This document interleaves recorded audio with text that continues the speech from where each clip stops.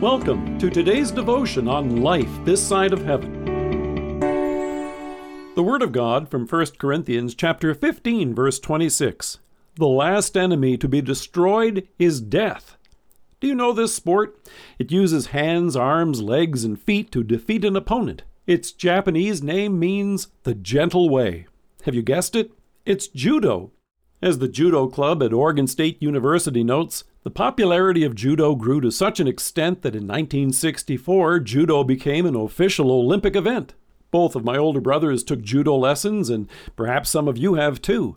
And as they go on to note, judo continues to be extremely popular in almost every country around the world. What makes judo so unique is that it's a combat sport in which you turn your opponent's force to your advantage. When your opponent throws everything they have at you, you take that force and throw them down hard. Our Savior had this idea long before it became well recognized as it is today. One of the verses that often raises eyebrows is in Paul's first letter to the Corinthians. The last enemy to be destroyed is death. Why does that seem strange? Well, because death often seems to have the upper hand in this life. As Paul points out, death is not a friend to be welcomed at life's end. Oh, the devil tries to get us to believe that nonsense.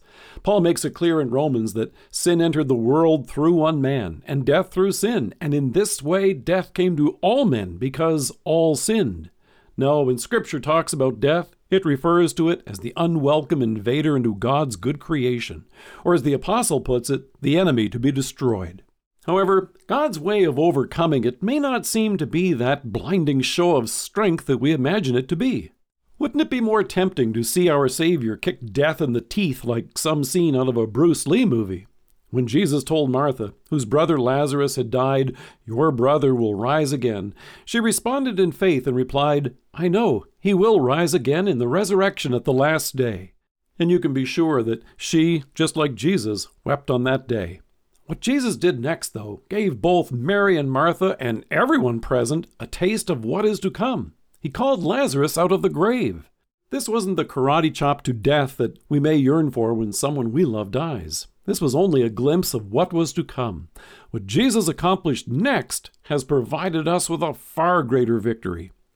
In judo, when someone turns their opponent's show of force against them to defeat them, it's followed by a loud thud as they hit the mat. As the folks at Judo Info put it, the action is a result of what happened, how it happened, and what the future implications will be. Well, Jesus has overcome death, not by a show of brute force, but by taking the full force and punishment for our sins upon himself. In judo, hands, arms, and feet are used to defeat an opponent. However, in this case, Jesus' arms were stretched onto a cross. Nails were driven into his hands and feet. He didn't strike back. Instead, he submitted himself to death on a cross, and in love for you and me, laid down his life.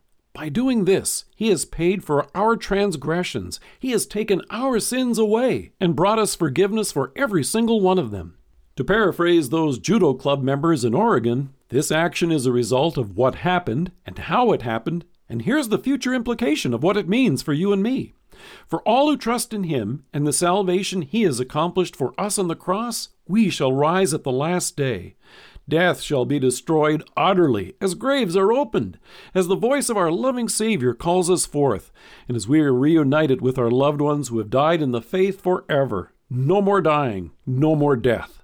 The grave has no grip on our Savior, and it will no longer have one on us either. That's the incredible victory that is ours today, and the best part that will come when our Savior comes again. Let us pray. Gentle Savior, thank you that with the joyful day of the resurrection, death itself will be destroyed. Amen. Thank you for joining us. If you are listening to us by podcast or on Alexa, we invite you to browse the resources that are available on our site at lifethissideofheaven.org. God bless you and have a great day.